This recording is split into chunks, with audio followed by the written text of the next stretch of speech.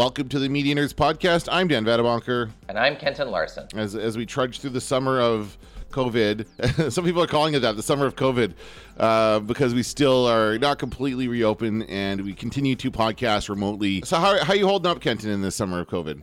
Fine. Not that. Hey, I have one little point of interest, and that is I actually have an American relative who came to town and had to quarantine in an Airbnb for 2 weeks. And he was set free last Friday, and he's from New York City, so he's from a hot spot. And then we saw him for dinner yesterday, and he's like, "This Canada thing is actually pretty good." Now that I'm looking around, I'm kind of liking this Canada experience. Okay. So I think all we know is the Canada experience, but it sounds like it's a walk in the park compared to maybe what it's like to be in a. We live in a city of almost 1 million people, but it's not like New York City, where and actually, as he tells it, most people actually left New York City who could leave. Oh, is that right? Whoever could leave has left, kind of thing. Oh, interesting. Yeah. Including him. Including him. And he's got, by the way, a kick-ass condo in Winnipeg, two levels on Grosvenor, for something like, I can't remember how much he was paying. I think he gets a deal because he's paying in U.S. cash. Or something, but it was like, my God. I looked around at his condo yesterday and I was like, this is pretty sweet. Like, there's some nice Airbnb. If you're going to quarantine, choose an Airbnb. You know what? That's very true. And actually, I've looked into Airbnbs when I booked guests for FanQuest. The last year we did it, I did book one of our guests at a very nice Airbnb in St. Boniface, and he loved it. He had a great time. He said it was much better than a hotel, and it just would do that every time. So, yeah, it works out. How about you? What's new? What's happening in your COVID life? not a heck of a lot. I am officially on vacation. Me too. But you were still on the conference. You said there was a conference call that I wasn't a part of, but you were still on that. Well, they canceled a bunch of courses at Red River College, and I guess they wanted to. And you teach in one of them actually, but only one. I'm still teaching it. Yeah. I wanted to find out what it was about. So though I was on vacation, you don't have the driving curiosity that I have. I don't have the initiative to check my email when I'm on vacation. Is really the issue. But part of me was like, this could be good news. This could be my generous severance package. Oh, okay. Come on. I don't want to be on vacation wondering, do I have a generous severance package? And the answer was no, I do not. No, of course not. No. So anyway, so back to you. How are you? How are the kids? The kids are good. We're getting out more and doing more things outside now that we're allowed to kind of go out and do some stuff. So we've done some mini golf and bowling and different activities like that. Can't really go out of the city. Oh yeah, absolutely. Bowling. Yeah, all that stuff's open. Oh yeah, bowling's open. Bowling was a hot spot. Nobody bowls anyway, so there's nobody in there. There was nobody in there. The guy's like, we sanitized everything. I'm like, okay. They sanitized all the balls. The balls are clean. And do you get your balls sanitized on the way? Oh yes, the balls are always sanitized. Insert ball joke here. But it's been, it has still been challenging, kind of finding stuff to do. But we're dealing with it pretty well. And then just continuing to work at the radio station, doing some news here and there, filling in for people on vacation. That's pretty much it. Not much else is new. I've been watching a lot of stuff. We'll talk about that later. I do want to talk about a few things, though. I guess you could say this is like our nerd news segment. Nerd news.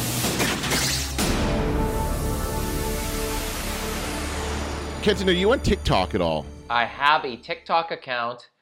I got the students to go on TikTok in last semester in ad class. And I gave them bonus marks for bonus mark, I think, 1% bonus for going on there and having fun at the beginning of a class, just so they could see how it works. And I made them do it in groups.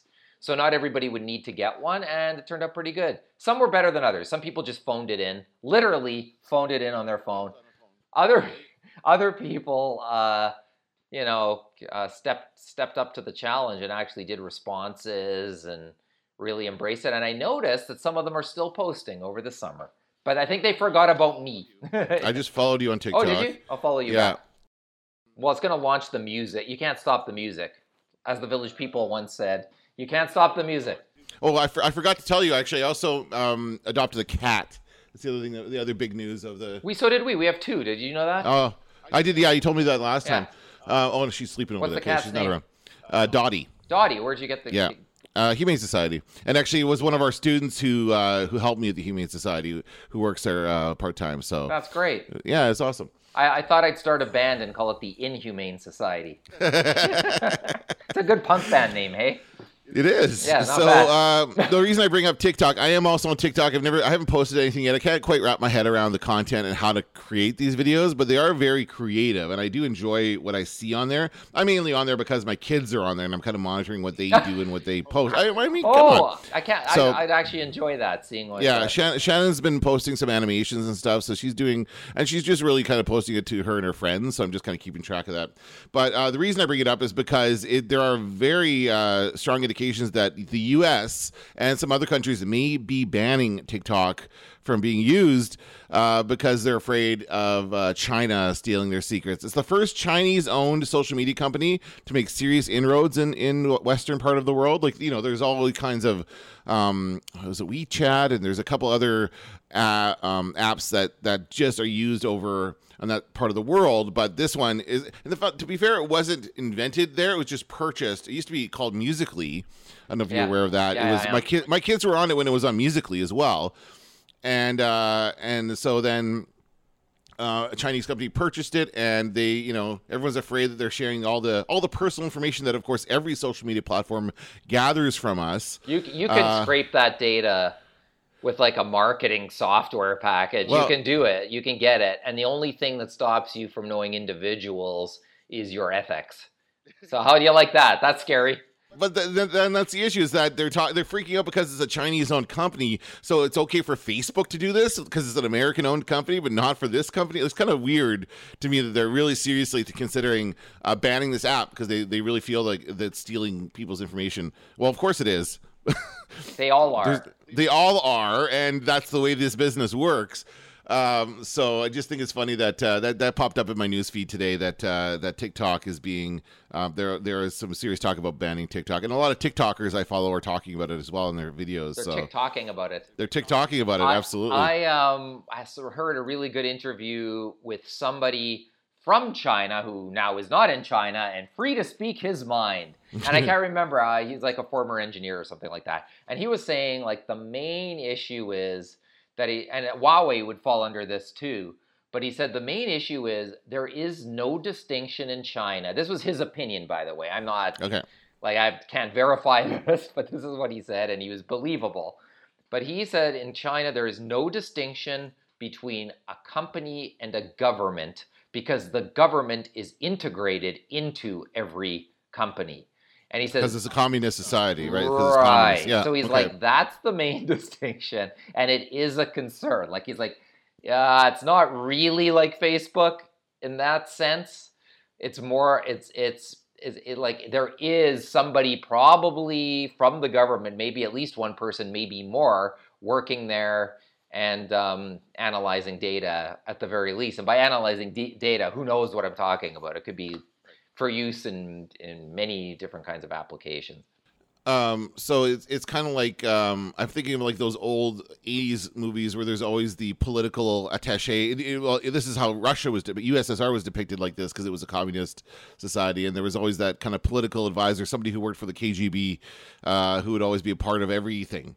Even in Chernobyl, there was that as well, that aspect of it, right? So yeah, it is kind of sketchy. The thing I'm looking at it as far as a Canadian perspective, and if the U.S. does in fact cancel it or ban it from use in the U.S., it wouldn't surprise me for Canada to follow suit, given that our two countries, China and Canada, are also kind of at odds with each other right now over the two Michaels. Which is another. Any U.S. listeners can look that up. They've been holding these two Michaels prisoner for almost 2 years now. Well, Canada arrested the CEO of Huawei on the request of the United States. Right. And then so China was like, well, here's two Canadians. Let's arrest them. Right. That seemed to be the... that's right. Nobody asked them to arrest them. They just decided to do so. But my question is, at what point does that become because it was done at the request of the U.S. When does the U.S. take that person into the U.S.? Like, when do they do the extradition there and get her into U.S. hands? It's one hearing after another. It's one hearing after another. Yeah, there's I mean, the wheels of justice and law move slowly in every country. That's probably one thing that all the countries have in common. And if the wheels of justice don't move slowly, you probably live in a country where they execute you when somebody just accuses you of something. So maybe it's good that the wheels of justice move slowly. But yeah, I think it's going to be hearing after hearing after hearing and challenge after challenge after challenge. And then I guess we'll find out. But I think, did you see Britain? I think it was just yesterday. I think they are now.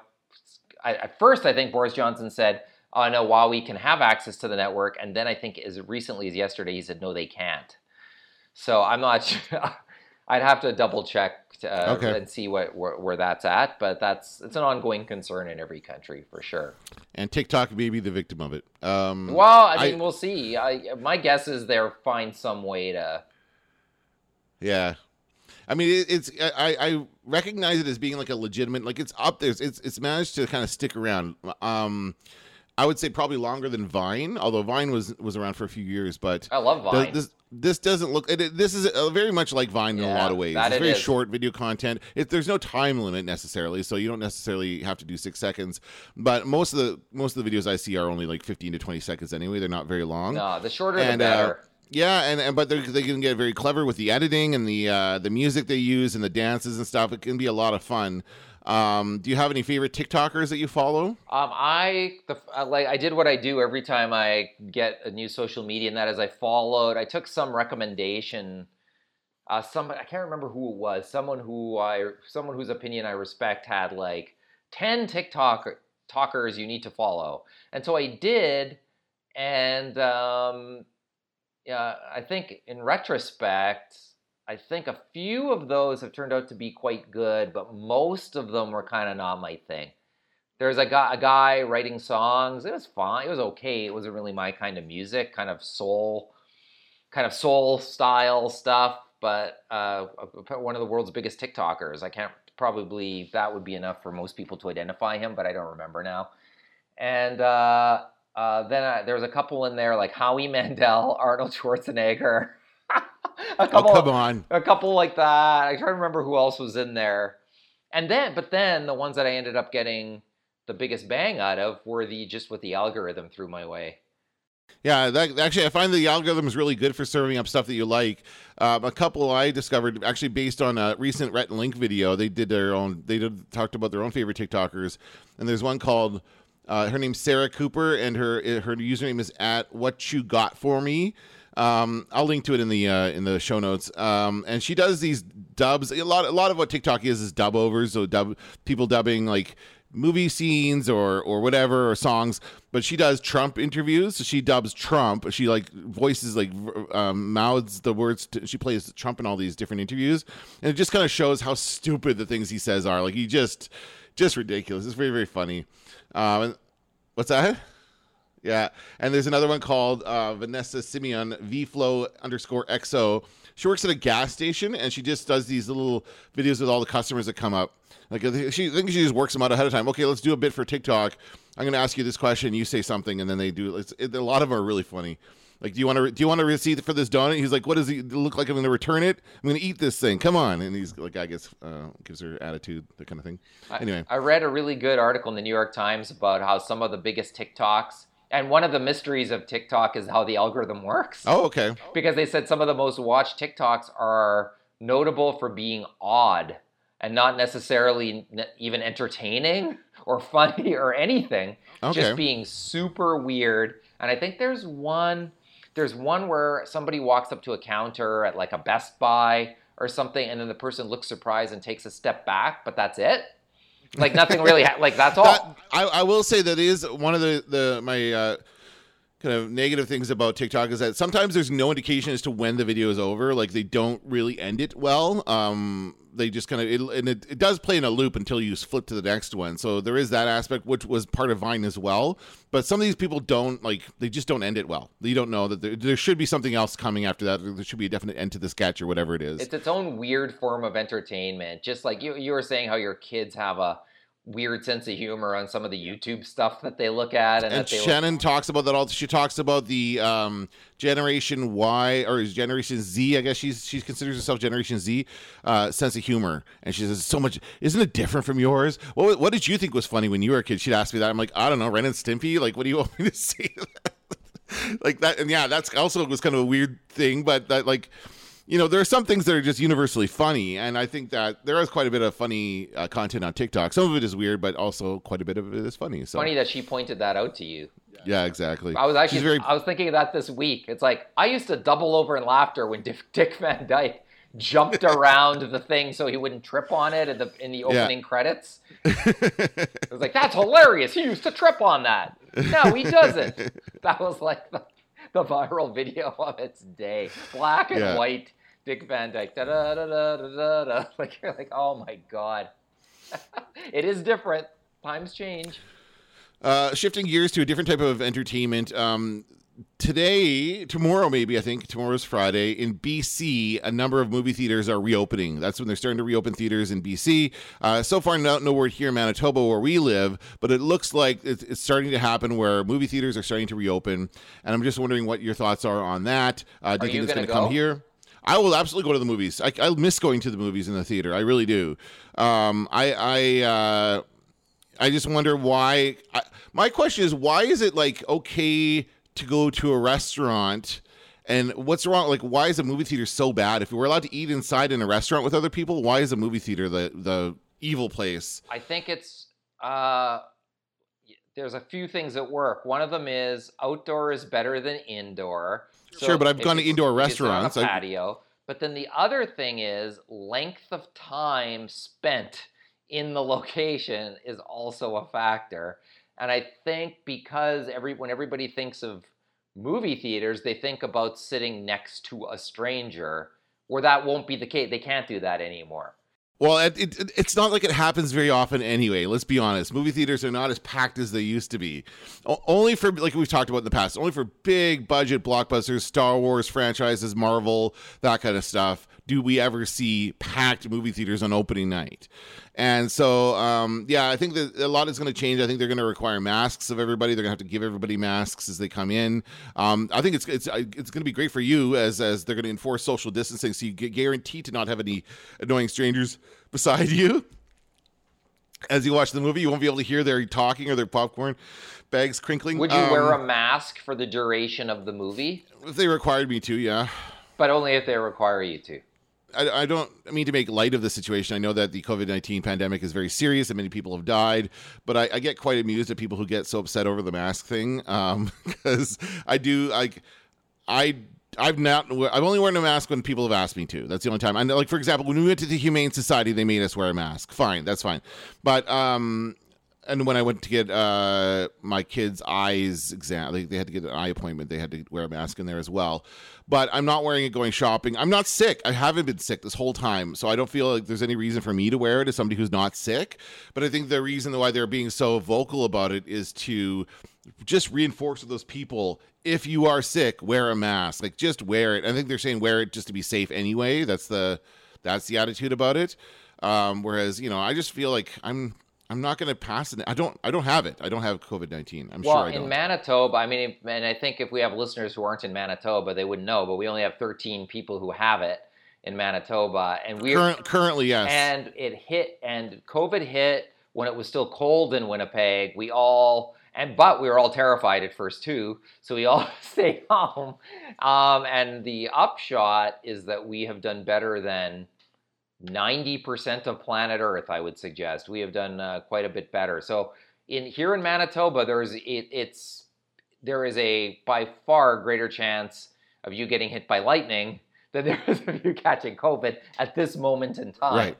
Yeah, we have the luxury of that here. Yes, it's different in other places for sure. Very true. But BC is like one of the hardest hit provinces in Canada. Like BC, Ontario, and Quebec were the three biggest cases of COVID-19, the biggest instances. So it's surprising to me that they're one of the first provinces to reopen theaters. But my other question is, what movies are people watching? There have been no releases. No films have been released. I mean, the ones that have gone, there have been ones that have gone direct to on demand, as we've seen. I haven't actually watched any of them, and pretty much everybody I've talked to, they balk at the $25 fee to rent one of those movies. They're not willing to. We learned that people are not willing to do that as much as you are. Other people are not. I haven't though. Well, I know you haven't, but it hasn't been the right movie hasn't come out for you, well, right? I watched Cinematheque's documentary. Cinematheque showed the documentary The Booksellers, which I wanted to see a lot, about rare and vintage booksellers in New York City. And I think I paid a premium for that. That might have been out close to $20. I can't remember. Something like that. And I was like, I was happy to pay it. But well, you're supporting a local business, though, in that case as well, right? Well, there's two things at work. But then I rented the movie. I always forget what it's called. Never, Rarely, Sometimes, Always. Always, Sometimes, Rarely, Never. I don't. Anyway, I have no idea what you're talking about. Those words in some order that I can't remember. Never, Always, Sometimes, Maybe. It's actually an early. Call Me Maybe. It's an early Oscar favorite, and it's really good. It's like new. It's first time actors. Boy, I don't think I want to spoil it, but it's excellent, and I saw it on everybody's best of the first 6 months of the year list. So I rented it, but it was available, I think, for $25 for the first few months, but I waited till it was rentable and I got it for $6. Okay. So, we all have, but if a new Star Wars movie suddenly showed up on there, I'd probably pay $50. Yeah, if you wanted that much. Like the one movie that I really want to see in theaters is Tenet, is the new Christopher Nolan film. But there's no word. It was set to come out, I think July. Let me look at the dates. They delayed it. They delayed it. Twice, yes, they did. They delayed it. So it was supposed to come out next Friday, July 17th. And they've delayed it. I don't know when it's being set to. So currently the next big movie to come out in theaters is Mulan, the live-action remake of Mulan, which is set to come out on the 24th of July. So, I asked my kids, "You guys want to see that?" Because I don't think they've ever seen the original Mulan, and they've been my kids have been philosophically opposed to any of the live-action Disney remakes because they don't like the idea of them just taking the same movie and making it live-action, which is what they've done for all of them. Yeah, I'm with them. I agree with that. There's just been nothing that's really justified it. Right. So, but this one is apparently not just a direct remake. It actually differs from the animated film quite a bit. But the other thing is that they're not going to be able to pack people into theaters. So they're going to have like social distancing. Now, how much do you think is going to be 2 seats between? Like, obviously you can sit with people from your family. If you go with your family, you can sit together, but then you're going to have like a buffer zone between, you know what I mean? Like, I don't know how they're gonna. It's got to be 6 seats. I don't know how they're gonna maintain that. Like, it's not like they can do the thing that airlines were doing, where they just didn't sell the middle seat, right? That's what they did, even though that's not very far apart, to be fair. Well, how about the I need to leave the I got to go to the bathroom, and so everybody has to like just suck up and let you buy, and that's how it would work at a theater too. Yeah, like there is no walking out of a row without crossing where people are sitting. Right, but I think of times where I've gone to the movies and there's been barely anybody in the theater, and I think that would not be a problem. But I just wonder on opening night of Mulan's opening night, which if I guarantee you that they will sell out as much as they can. People are wanting to go back to the movie theaters, so there will be however much of a sellout they can get, but that's probably going to be half capacity. I'm thinking like at 50% capacity at the movie theater. They're going to have to sanitize all of those seats and wipe everything down. So they're actually going to have to really clean the theater instead of just pretending to clean the theater like they usually do. So they're going to have to get in there and wipe it all down. So there's going to be a longer turnaround time between the movies. Yeah, I don't know. It's interesting to see what's going to happen there. They're building a brand new movie theater down the street from me over at Kildonan Place. Why? Well, they started doing it last year. They started doing it before all this hit, and they're continuing with it. It's starting to really take shape. I think it'll be done by the fall. So hopefully things are back to normal by then. But it's going to be a massively, like one of those big, like a Cinema City. It's going to be a big multiplex kind of thing, and we'll see what happens with that. But I am, again, when Tenet comes out, I am going to go see it in the theater. And I am excited to go. I do like going to see movies in the theater. But what if you had the option to see it in the theater or for the same price, watch it on demand? No, it's not the same experience though. So you wouldn't Watching do it it. No, not watching it on demand in my house with my kids, and the kids at least shut up in the movie theater, right? They don't, although they don't necessarily. Right. Jack and Shannon like to do these little run-on commentaries during movies. I let them go sit on their own. They're probably the annoying kids behind you, because they like to crack jokes. They're like Mystery Science Theater 3000. They like to crack jokes and They should do that make from fun of home. stuff. They do. It's funny. Yeah. They do when we They watch should do movies. a YouTube channel where they do that. No, I told them that they don't want to do it. But Why? They can be very, very funny.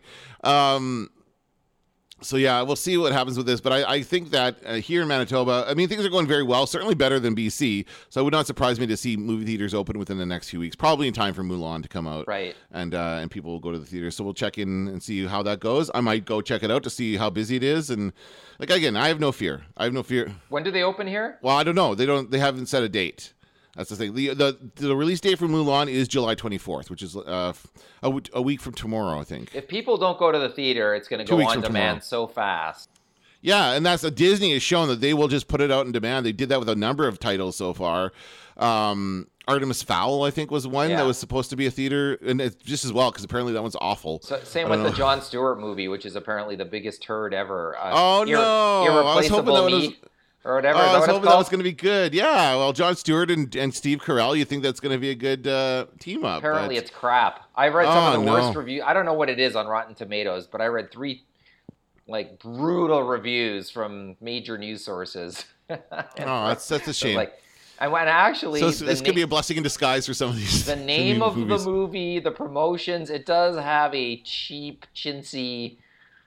This isn't going to be good quality to it, but it might be worth watching just to see how bad it is. But once it comes to on demand or Netflix or whatever, I'll watch it. I'm going to go out on a limb here, and I'm going to say that movie theaters, as we know them, I think we're in for a culling, because Cineplex is in big trouble in Canada. Right. Like they had a buyer lined up, and now suddenly the buyer fell apart. Now they're suing each other, all of that. And it's all because the buyer thought that the movie business was a good investment until they suddenly didn't. Well, until the pandemic hit and nobody was going to movies anymore, right? So they're worried. So you should get a discount on that purchase, but I got a bad feeling about movie theaters. I don't know. So you think that we're going to have fewer movie theaters then, or fewer showings? I was talking to somebody about it the other day, and they said, really, there's no reason to show that movie more than once a day. Like, if you're going to show a movie, show it once a day and that's it. Like, there's no need for an early show or a late show. Just pick a time. People will show up when they want to see it. Like, a lot of what the movie theater industry does is kind of locked in a traditional, here's like a matinee. Like, there's no real need for a matinee. Nobody really goes to the movies in the afternoon anymore. Like, there's a lot of things that could change about that business model. But the whole business model, the whole idea is you get young people on the opening weekend and you pack them in as often as possible, as many times, because the box office drops off dramatically after opening weekend. Right. That's the modern world we lived in. And now it might be I don't know. I don't know what the model is now because we're used to that. And now how can the model be we're only going to have, 6 couples allowed into the auditorium and we're going to count on people coming to see this sustained over 3 months? I just don't see it. I don't think it's viable, just even from a traffic standpoint. I just don't think you're right about the box office fall off, because it does happen more often than it used to. I mean, it used to be, obviously, back in the day, we'd have movies running for months in theaters. If it were good and people liked it, people kept going to see it, a movie would run for 6 months. Was not unusual. Titanic was probably the last big one that was there for years, kind of thing. Yeah, no, Titanic ran for a year, I think, and it was like the last one that did that for sure. Avatar, I don't remember how long Avatar ran for, but Avatar was another similar event, I guess you could say, event film where everyone was going to see it no matter what. It's funny because it's such 3D, a forgettable movie. Good 3D was the way it was marketed, and it was true. But I even remember I sort of waited until they were like, 2 weeks left. I waited until 2 weeks left. Oh, really? Yeah, I saw it twice. I saw it twice in the theaters. I actually went to see it more than once. I saw it once but both times I saw it, it was packed, and that was again ongoing. So we're saying goodbye to that type of a thing. That's not going to happen anymore. It can't happen anymore. But I also think we'll see what happens. But if public if public demand is I want to see this at home and I'm not going to a theater, or maybe you live in a market where the theater's not open, I think that the studios, I mean, look at Disney Plus putting Hamilton on there. Yeah. You know, like that was going to be... That was probably going to be a theatrical release. Yeah, right? but they probably signed up another 1 million people or something onto Disney Plus, and it's become a different kind of play. So now you're a filmmaker. You don't need you don't need the distribution network anymore. That's the thing. You don't need the middleman to show your movie unless you think you're getting an Oscar nomination, and they even changed that for COVID. Yeah. So that's right. Yeah, I mean, because what would be nominated? You know? Nothing. Yeah. But well, and that's not good news for James Cameron, who's working on the Avatar sequels right now. Well, that's what I was thinking. I mean, what are you gonna do? And the 3D home TV never panned out. No, yeah. So, and I don't know that. I mean, we only ever heard about that first Trolls movie that apparently did well when they released it on demand at home. Yeah. And we didn't really hear about anything else. So I don't think anything else has really done well enough for them to warrant bragging about it. So I think that people are not willing to spend $20 to $25 for a movie at home, which is not good for the theater, for the movie business. That being said, they could probably still make money off of it by charging, the regular $5 or $6. Or just selling it to Disney Plus or Netflix or right from Amazon they can sell Prime. it for now if a movie makes for some big blockbusters like a Star Wars or a Marvel film that will make $1 billion, there's no way they're going to sell it to those streaming platforms for $1 billion. But Disney already owns that stuff, so Disney can just put it on Disney Plus. But there's some example, like on Amazon Prime, I noticed they have some deal with stand-up comedians in Australia. Have you noticed that? It's all Australian stand-up comics. It's bizarre. And that's funny. Well, it's good. It's good. Like I've seen a bunch of them, and they're like, wow, these guys are great. I never would have heard of them. But it's almost like they made some deal with whoever was the agent, the distributor for these stand-up specials. But they all look like they were shot around last year. So it looks like there's something going on where they made that deal. Certainly this has been the time for streaming services to shine, and I definitely have noticed that in the last few months with those with Amazon Prime. Netflix got all the Ghibli movies. Have you seen that? What's that? All the Studio Ghibli is that Japanese animation studio. They did Princess Mononoke, Spirited Away, My Neighbor Totoro. Like there's very critically acclaimed animated films. We watched me and the kids watched Spirited Away last week, and it's amazing. It's an amazing film. Like I just was blown away about how quickly it gets moving, how fast the story is, how interesting it is, and they're just like there's probably a good 24 animated films on there. So that's a newer deal that Netflix pulled with Studio Ghibli. I don't know what else there is as far as Amazon has also gotten quite a bit. Amazon has like all these great old TV series like Lost, and there was another one I saw on there. I can't remember what it was recently, but it looks like Amazon's got like lots of great old TV coming, which is the one thing they kind of lacked. When they first started out, they had some movies, they had good original series, but they didn't have much in the way of TV content. Well, that's getting better now.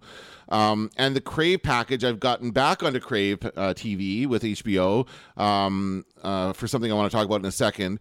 But again, lots of great content on there as well. So it really is like we don't really have as much of a reason to go to the theater right now because there's so much great content we have access to at home for very cheap, like not a lot of money. One of this YouTube channel I follow, I don't know if I talked about him before in the podcast, but it's this guy, Joseph Benedictus, I think his last name is, and he's based in Ontario, and he does these videos where he compares American to Canadian things. Have I told you about him? Okay, so it's pretty funny. It's like he lives on one side of Niagara Falls, basically, or one guy lives in Buffalo and the other guy lives on the other side of the border. So it's American and Canadian. And they do things like, let's compare American McDonald's to Canadian McDonald's. And then they both go pick up food at McDonald's and they meet and they compare all the different things. They look at portions. It's like the kind of stuff I like to watch on YouTube. But they take it even further and they compared American Netflix to Canadian Netflix and American HBO to Canadian HBO and how much you get and what you pay for. And it turns out we pay less than Americans do for that content. We have access to all of it, all the old shows Yeah, but so do they. But as far as a monthly fee, we pay less, apparently. So anyway, that's the kind of stuff that we have to choose from. So yeah, like I said, I am missing going to the movies, but I can't think of any other movie other than Tenet coming out that I want to see. And usually this time of year, the summertime, I would be like all over all the summer blockbusters and all the Marvel movies. There's nothing like that coming out this year. So well, there was supposed to be Black Widow, so we'll see what they do with that. That was supposed to come out in the springtime, but that's been postponed. And nothing for Star Wars. Hey, nothing else for that. Yeah, I don't know. We'll have to wait and see, I guess, and see what happens. But if I do go to the movies, I'll let you know about it and let you know how my experience was. Great. I will go on opening day if that's what it takes to Wow. report back. So I'll let you guys know. Oh my God! Don't catch COVID. So yeah, as I said, I did hook up the HBO and Crave package that we have here in Canada. I actually did it for Doom Patrol, which is one of my favorite comic book based TV shows. You know, I like the comic book shows. I don't know that show. It's really good. Timothy. Oh man, one of the Bonds, Timothy Dalton. Yeah. Is that his name? Yeah. Timothy Dalton. Yeah, Timothy Dalton's in it, and Brendan Fraser is in it. Those are the only bigger names that you would recognize. Although Brendan Fraser plays a robot, so you don't see his face ever. You see it sometimes in flashbacks, but not in. He's the guy whose brain was put into a robot body. It's a really weird and twisted TV show, and it is based on DC Comics property. So there are people like Cyborg is a part of this, and we do have occasional like people, other DC characters jumping in. I really like it. It's kind of this like it's like a misfits of superheroes, like all the unwanted superheroes, and they all kind of have their issues, and it's really good. So I hooked it up for that, and then I was just looking at what was offered on HBO, and came across Perry Mason, and I saw you tweeting about it on the weekend, and I remember hearing an ad for it on CGOB where I work. Talking about the new acclaimed series, Perry Mason, take a deep dive into his past as a private investigator. And I'm sitting there going, no one is clamoring for this franchise to be rebooted. What are they doing? Like, I thought it was the stupidest idea when I first heard it. Perry Mason is my grandmother's favorite TV show. What are they doing here? So, but I saw what the hell, and I decided to give it a try, and it's really freaking good. It actually is really good. And actually, the first episode, I was like, I don't know, it's fine. And the second one, I was like, oh, okay, that was a bit much. That was a really strong episode. And then the third one, too, was like, oh, this is... Oh, I haven't seen the third one yet. I've only watched the first two one's episodes. Strong, but it's also weird. It's like after I watched it, I was like, it's got a little kind of like Boardwalk Empire had the weird kind of thing going on in Sopranos. And I think it's like sort of got a little of that going on. It's also got the great period piece aspect of it as well. It takes place in the early 30s. Not a ton of other shows take place during that time, so we have not had a good like deep dive into this time period. It's really interesting. It's like Depression era Los Angeles. It's really accurate as far as the depiction of the time and the place, and the character of Perry Mason, I guess, is of course based on a literary character. It was a series of books first before it was anything else. So this is based on like he was a private detective. Eventually he becomes a lawyer. I'm assuming that's going to happen in the series as well. We already saw a glimpse of that in one scene in the first episode where he's going to court for something and is basically acting as his own lawyer because his lawyer's an idiot. That was really good. But also the supporting cast, like John Lithgow is in it, and Tatiana Maslany, yes, plays this preacher lady. It is a weird role. Yeah, and it's a weird look at like religion and organized religion in that time in California. It does remind me a lot of Oh Brother, Where Art Thou? That kind of I don't know what to call it. It's like with the tents, the revival kind of a thing where that kind of thing. I don't know. It's really interesting. I really like it. It's the guy who plays Perry Mason. I have no idea who that guy is. I've never seen. Oh, that's Matthew Rhys. He's from The Americans. Oh, he's the guy in The Americans. Is it really? Okay. Yes, he is. I never saw The Americans. I think I'm thinking of Jonathan Rhys. I think of Jonathan Rhys. Is that the guy's name? There's another Rhys that I was thinking of. Oh, Rhys Davies or whatever. Rhys Davies? From Raiders of the Lost Ark? No, not that guy. That's Professor Arturo from Sliders. Jonathan Rhys Myers? That's who I was thinking of. Oh, okay. What's this guy's name? Matthew Rhys. RHYS. Yeah, no, I know. That's what I thought. Jonathan Rhys Myers Do I have it right? Yeah, hold on. Yeah, Matthew Rhys. Yeah, I don't even... Oh, man, he looks totally different in these photos, too. And these, like, normal photos, he looks so kind of like, beat down and so weathered. Like he is the typical detective, like private detective, scummy private detective. Oh, he's only 1 year older than And me. you want to know what the wacky thing about him is? He actually speaks with a British accent. Yeah, he's from one of those he's guys. from Wales. Yeah. Well, Welsh So accent, I guess, but it's one of those guys where you're like, that guy is not American. That's crazy. Well, they do such a good job over there, and that's like got to be the first class they take. They all take how to do an American accent. And by the way, he co-starred with in The Americans and is also married to in real life Zori Bliss from Star Wars. Oh, really? Yeah. Oh, wow. Yes. I didn't know that. I knew she was in The Americans, but I did not know that's you would interesting. Love, you would love the TV show The Americans, by the way. I'm sure. I've heard very good things. It is solid, and they ended it. If anything, they ended it a little early, so there is no padding. It is riveting all the way through. Yeah, I'm just looking through his IMDb here, and I'm not seeing a ton of other stuff that he was. He did a role in BoJack Horseman, some voice work. There's nothing else I would have seen him in other than The Americans. Would be the only other TV show. Yeah, interesting. Yeah, but he's really good in this. Like, I just really enjoy his performance, and you can tell there's a lot more to this character than what we're seeing. We see some flashbacks to him in the war. This is World War I, which is not a war we usually see, although we did see it in recently in that movie. What was it called again? Oh, 1917, of course. Yeah. That we see, and it was very similar to that kind of a scene. Yeah.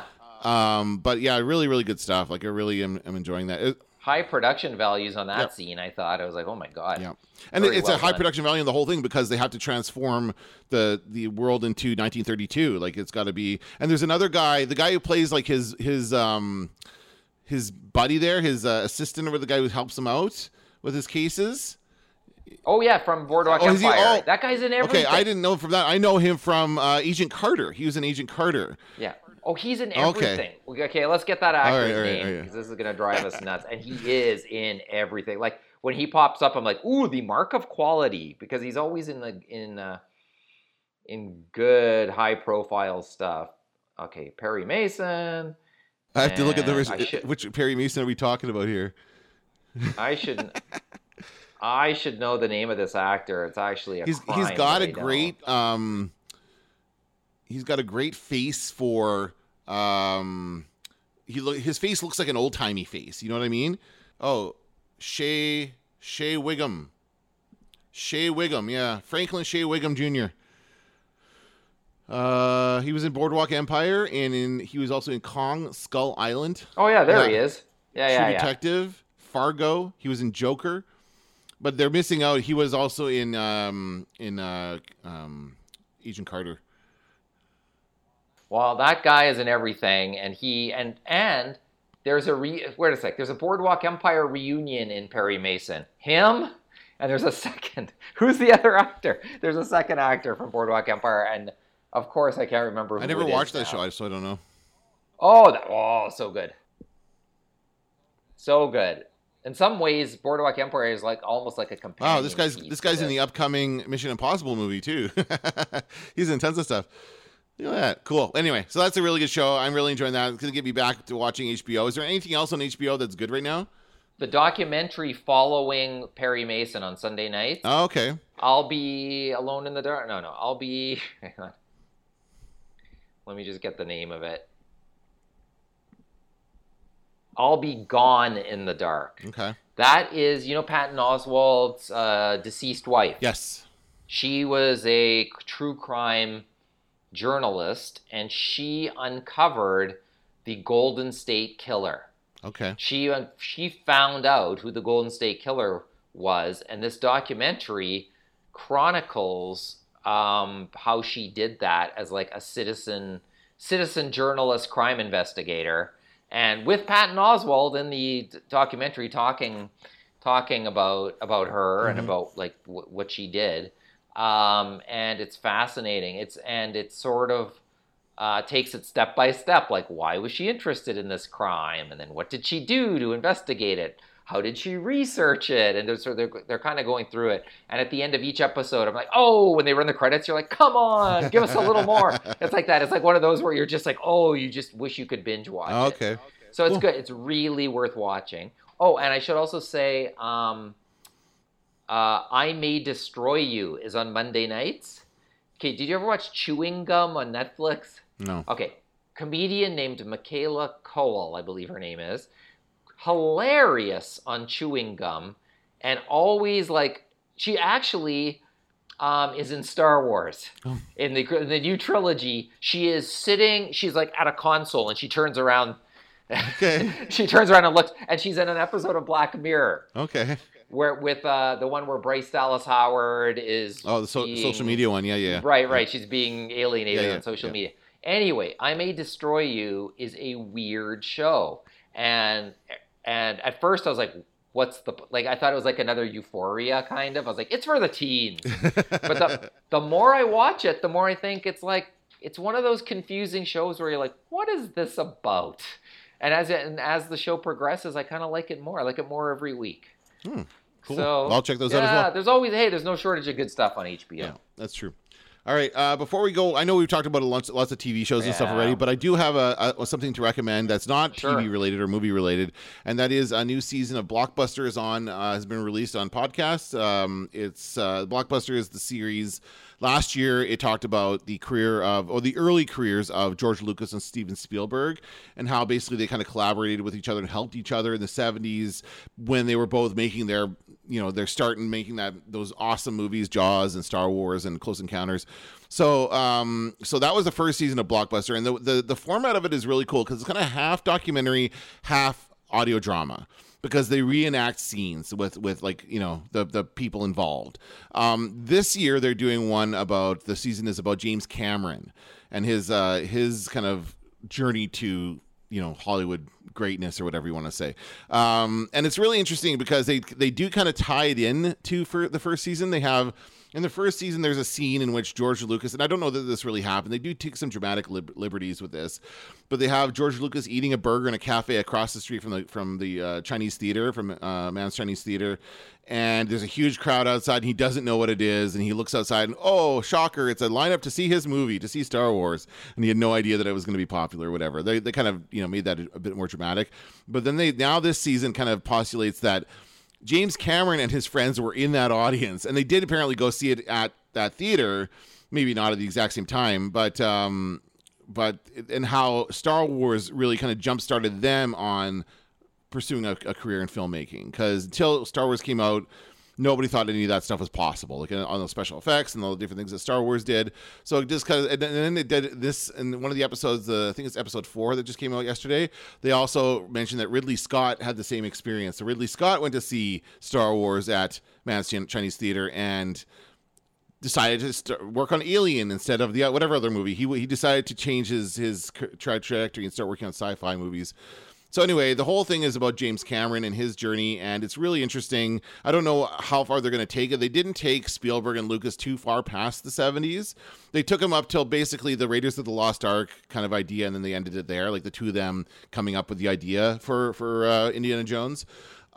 This one, I think they're probably going to take it to Titanic, at least Titanic, because that was Cameron's biggest, although Avatar was also a hit. I don't know. We'll see where it goes, but it's really good. I would definitely recommend it. If you like movies, check out Blockbuster, and there's all kinds of behind the scenes content this year, which they didn't have last year, which is great. And the guy who does the voice, so they have a voice actor playing James Cameron in the dramatic roles, and his name is Ross Marquand. And you may remember him from such films as such TV series as The Walking Dead. I don't know how else to describe him other than to say he played the gay guy in The Walking Dead. I think, I don't know, it might have been after you stopped watching. I think it was, because I don't know who that is. But he was good on The Walking Dead, to give him credit. But he also played, he's a very talented impressionist. Not only is he a good actor, he's a talented impressionist, which is why they probably hired him to do an impression of James Cameron. But he was also in the last 2 Avengers movies. He played the Red Skull. In those scenes where we see Black Widow sacrifice yourself or whatever. That because I guess they couldn't get what's his face back to do like a bit part as the Red Skull, so he played the Red Skull because he can do the voice. So anyway, so they do these behind the scenes interviews with the cast and the creators and the on James Cameron's old friends from when he was younger, and so it's a really good. I would say it's a really good documentary. I'm enjoying it. And there's not been a ton of good podcasts. Like I'm not listening to podcasts as much because I'm not driving as much. So this is the one I'm listening to when I'm driving once or twice a week. When I drive places, that's what I hear is Blockbuster. So it's really good. What about you? Anything else to recommend? I'll just say one thing. I did something. I followed through on something I've been threatening to do forever. Excuse me. And that is, it's the COVID. Oh. The COVID. Every time you cough now in public, you're like, I better leave this mall or else someone might stab me with an ice pick. Excuse me. Dry throat. I saw the trending TV show on iTunes was Cheers. Ah. And I was like, why is this trending? And I clicked on it. It was the entire series for $20. Oh, that's good. Yeah. So I was like, great. So I bought it for $20. I'll have it forever. I've never seen Cheers in high def. Okay. And by the way, delightful. I'm sure. I'm almost at the end of season 2. And in season 1, what's noteworthy is the makeup is not ready for high def. So Sam Malone looks like, hey, a little lighter on the spray tan there, Sam Malone. And particularly in episode 1. Okay. Where you're like, oh, they didn't get that right. Like they weren't sure who this guy was. Yeah. But it's just as delightful as I remember it. It's kind of a nice, it's like comfort food. It's COVID comfort food is watching Cheers where people just walk into a bar and aren't afraid to sit down next to each other. That's right. So it's kind of nice. They're usually greeted. One of my friends or my coworkers at CGOB, Jeff Braun, bought the box set. He bought the DVD box set. I don't know how much that cost, but he came in a very nice package, and I saw it. He wanted to kind of own that physical part of it. So, but he did binge the entire series after he bought it. He watched the whole thing and he loved it. He said it was great. So yeah, it's awesome. weird seeing it in high def. I bet. Yeah, and it's probably cropped on the sides because it's a square. It is. Yeah, so that's kind of weird seeing that a TV cropped show that on way. the sides, and some weird choices I forgot about. Like Rhea Perlman plays a dual role in one episode in season 1. She plays her own sister. Oh, jeez. And you're like, whose idea was this? Like there are some odd choices, but in the end, it's all a 24-minute show or whatever it was at the time. I think it was 24 minutes. I think there was only 6 minutes of commercials. Yeah, back then, for sure. Yeah. But they did like 22 episodes a season or whatever. Yeah. So it's like... And like 10 seasons or something like that, right? Yeah, there's a lot there. Awesome. Yeah, so it's worth it. I enjoy it. Cool. Well, that sounds good. All right, that's going to do it for this episode of The Media Nerds. I'm Dan Vadabonker. I'm Kenton Larson. Don't let the door hit you on the ass.